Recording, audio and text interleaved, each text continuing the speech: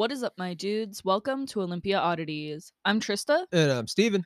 and we're here today to teach you all about a special secret language that was developed by the grunge community in and around Seattle in the 90s. Or at least, that's what an article published by the New York Times in 1992 tried to claim. Today, we'll be telling you about how one witty, sarcastic record label employee managed to trick one of the most recognized newspapers in the world into publishing a dictionary of fake slang terms.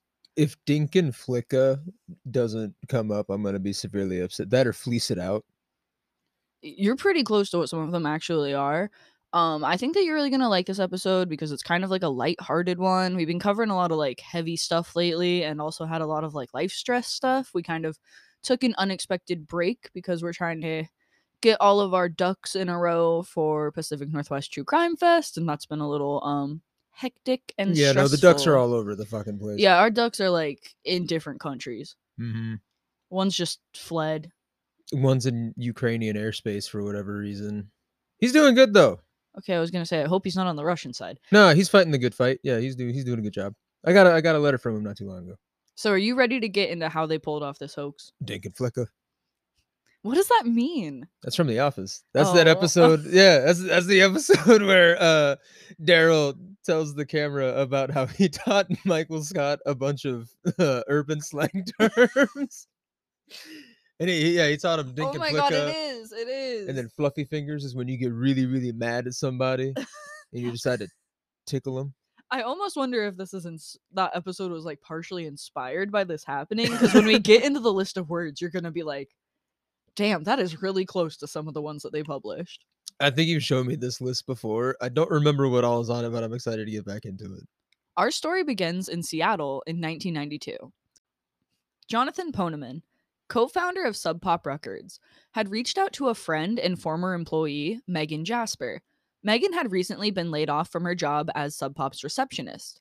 It was common for Jonathan to direct interviews to Megan, and she remembered him telling her, "I'm having a day where I'm not quick on my feet, and I knew you'd have fun with this." Yeah, but I also feel like everything I've heard about Sub Pop is that even today they're still going out of business. So I mean, Yeah, just kind of falling apart, and just kind of slowly piecing it back together too. But yeah, I have an old record store map that my dad got me one time when he was going through SeaTac and he stopped at their Sub Pop there or Sub Pop store there, and it says like going out of business since like 1980 whatever, yeah, something like right on there. So Megan had drunk an entire pot of coffee that morning and admitted to being over caffeinated. Fresh pots. It is a grunge episode, so I will allow fresh pots to make an appearance. And if you don't understand what that is, I'll probably post it on the Instagram. Yeah, It's just a post it on. Or just quality Foo yeah, Fighters bit that you need to see. look it up on YouTube. When she answered, Rick Marin was on the line, explaining that he was from the New York Times and that they were running a story on grunge. He also asked if there were any special words or slang that grunge fans used. Megan Jasper recalled him saying, "Every subculture has a different way of speaking, and there's got to be words or phrases and things that you folks say." And this wasn't the first time that Megan had heard that question. Earlier in 1992, Sky, a British magazine, had contacted her about the same thing. She reacted both times to the question by giving them a list of totally made up, totally ridiculous words. She explained that you react by trying to make fun of it. I gave them a bunch of fake shit. I like Megan. The cover title of the September 1992 issue of Sky read, like Harsh Realm Man, How to Hang Out in Seattle, and had a 4-page article, which included some of Megan's made up slang. The band Mudhoney spotted this article while in the UK and joined in on the prank by using some of the made up words in an interview with Melody Maker. Oh my god, this is so this is fantastic. This I, is just like an immediate just inside joke. These guys are just kind of like I love that. They just saw that and they were just kind of like, "Oh yeah. This is fantastic. Let's just take it and run with it." I love that they just knew what to do. yeah, I love Mudhoney so much, just like as a band, and also like I think that they're really, really cool people. And especially for doing that, like that is just like you gotta use your fame for evil sometimes, and Oh evil yeah. meaning messing with journalists. Megan recalled that as she listed off the increasingly ridiculous words to Marin, she could hear him typing. She kept waiting for him to ask her if she was joking, but he never did. In 1992, grunge was in full swing in Seattle and beyond. Author Charles Cross recalls seeing a booth at the 1992 Puyallup Fair that was selling grunge wear. Singles, a Seattle set rom-com directed by Cameron Crowe, had hit theaters in September, and the soundtrack was a compilation of some of the most notable bands in the genre. Just 2 months after Singles was released, Marc Jacobs released a clothing collection with a grunge theme. I think we should look up pictures of that later because you know it's going to be awful. I'm doing it right now. Oh, God. I'm predicting lots of like distressed flannel, but like in an artistic way. Oh, I am. Oh, this actually. Why doesn't this look that bad? Oh, I'm kind of into it actually. Or I wonder if this is like new. Okay, no, this one looks pretty 90s. Yeah, this one here does. But Oh still, it yeah. doesn't. It still doesn't look that bad. But yeah, It's it just looks it's very Kate Moss in the 90s. Kate Moss, yeah, Heroin chic. or like Kathleen Hanna. I was almost like, we just saw her like 2 weeks ago.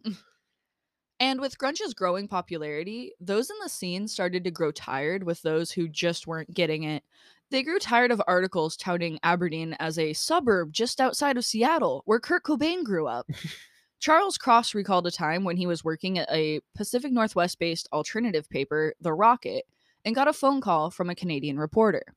The reporter asked him if the sudden arrival of tons of teenagers in Seattle had caused a public health crisis. He thought this call was a prank originally, until she urged him to look out his windows and check.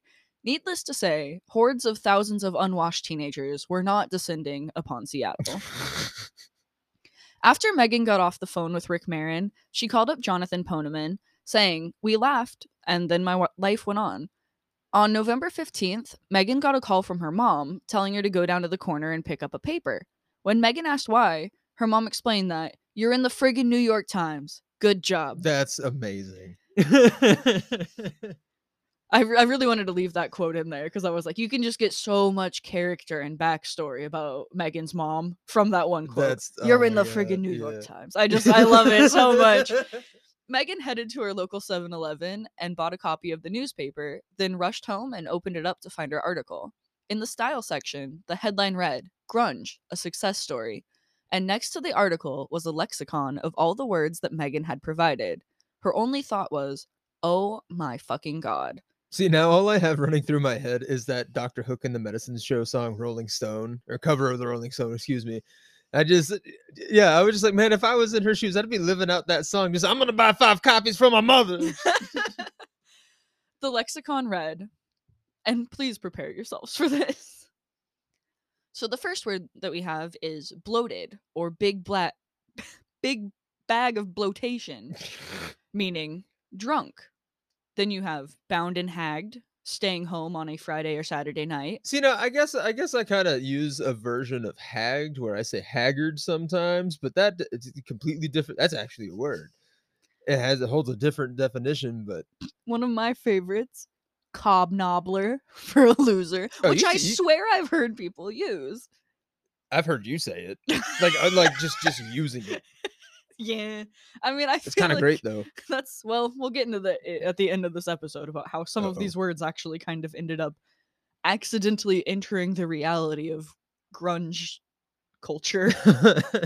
Then you have dish, a desirable guy. Fuzz for your heavy wool sweaters. Harsh realm, meaning bummer. I like that one too. Actually, yeah, I kind of like that one too. Kickers, heavy boots. Lame stain for an uncool person. I swear I've heard that one too. Plats for platform shoes. That's good. We should use it. I feel like that's exclusively like a drag race thing. Rock on, meaning a happy goodbye. Score, as in great. Swinging on the flippity flop.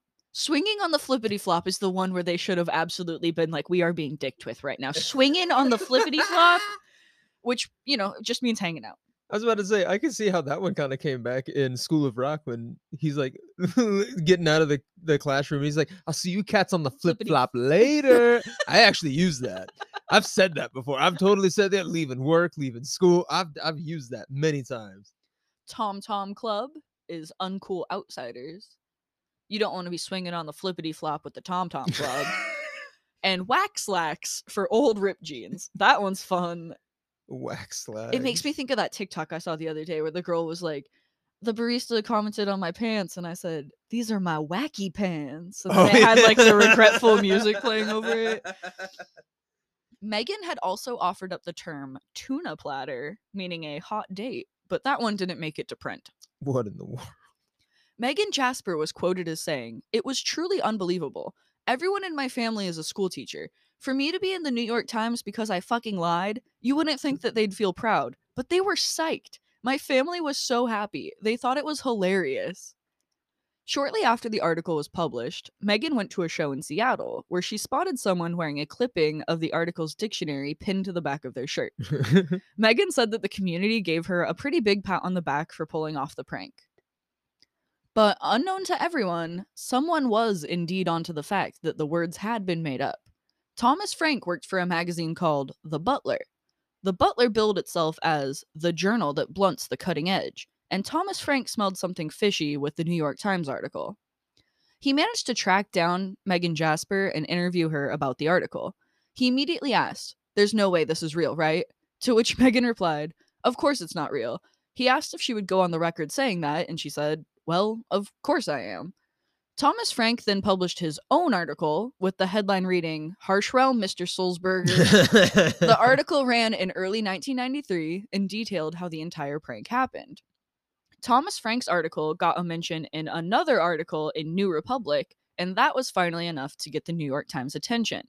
Megan Jasper was contacted by an editor named Penelope Green, and she'd told her that she'd never spoken to Thomas Frank and that the words she'd provided were 100% real. Megan later said this was because she feared that the editor would lose their job if she admitted to the lie. Ooh, Right? good Like point. maybe doubling down wasn't the best thing to do. Very good point. But I could understand being like, "Oh man, I don't want to get someone fired because I decided to be an asshole." Why is this a Daria episode? It really is, isn't it? I'm having so much fun with this one, and this is a Daria episode pretty much. The editor then contacted Thomas Frank's magazine, and they sent back a letter that said that they stood by its reporting. Along with the letter was a note that read, "When the newspaper of record goes searching for the next big thing, and the next big thing piddles on its leg, we think that's funny." There's so much just pettiness and snark being thrown around left and right in this one, too. Green claimed that she wrote a follow-up article correcting their mistakes, which included referring to grunge as a 5-letter word when it has 6 letters in it, but it was never published anywhere. When someone reached out to Green in 1993, she said, "Our piece was meant to be tongue-in-cheek anyway, so I guess it works. But how irritating." Also, I wanna hop back just a little bit. It's funny that you say it included referring to grunge as a 5-letter word. I only have the 5 letters in my search bar to get this email up right now. I don't even have the E on the end. I just thought that was funny. That is funny. I have grung. Grung. But in Seattle, something curious was happening. Long-haired, flannel-clad people were walking down the streets saying, "Swinging on the flippity-flop." These people were unaware of the words being hoaxes, and they were using them under the assumption that they were being real cool grunge guys. Hipsters. I just think no, it's not even hipsters. Posers. I just think it's not funny me using terms wrong. that it totally ended up as this like inside joke within the scene to make fun of everything, and then quickly just reached the masses who thought that we were all like, "Swinging on the flippity flop, harsh realm, man. I got my wax slacks on in And the then all Tom these Tom Club." jocks just And all these people who wanted to get on in grunge were like, "I gotta start you saying these words." see, but I feel like Dish, that I feel like that one kind of sort of morphed into Snack. I could see that. Dish being the Yeah. origins of Snack. We're onto something here. Score is definitely a thing. I feel like it is because score just meaning great. Like and that might have also just been an inevitable one. We're gonna score. It We're makes me think of gonna Beavis and Butthead. Exactly, yeah. Like, and I'm also pretty sure that they said that in the Wayne's World movies, which is around the same time Yeah. this came out. Yeah. And then what else? Rock on, dude. I say rock on. But do you use it as a goodbye? Sometimes, yeah. So I use it as a greeting. I use it as a goodbye. It's like aloha. Yeah, It just dude. works for every Just situation. rock on or right on, man. Yeah, just rock on. All right. Thank Rock and you roll. for listening to another episode of Olympia Oddities. If you want to support our podcast, you can follow us on Facebook or Instagram. I'm way more active on the Instagram lately at Olympia Oddities Podcast and on TikTok at Olympia Oddities. Or you could tell a friend about us or donate to our Buy Me a Coffee that we have set up. I'm Trista, and my personal Instagram is at Saloon Ghost. I'm Steven, and my personal Instagram is the Steven Ramirez. I'll be honest, I don't got anything funny for this one. And Dang it. until next time, friends, rock on. I love you.